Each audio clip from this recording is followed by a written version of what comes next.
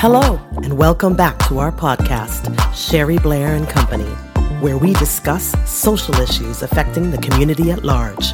And now our host, Sherry Blair.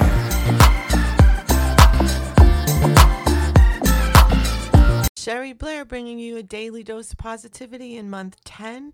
We've been focusing on anchoring in positivity and the practice of compassion, kindness, and peace. Scott Belsky said, "You cannot ignore or completely escape the deeply ingrained short-term reward system within you." Yeah, we want everything quickly.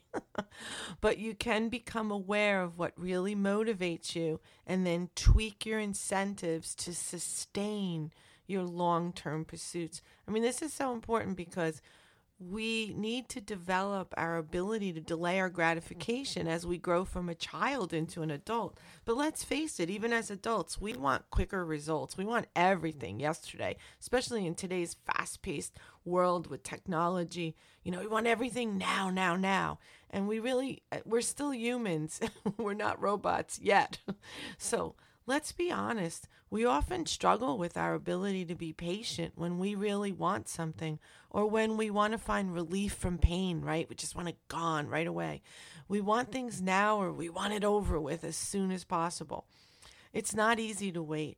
Getting in tune with your inner desires and motivations helps you to create incentives for short-term celebrations to reach your long-term goals. What are yours? You need a plan to keep this going and to make it stick. Don't just listen to this and say, "Oh, that was inspiring," or share it or whatever.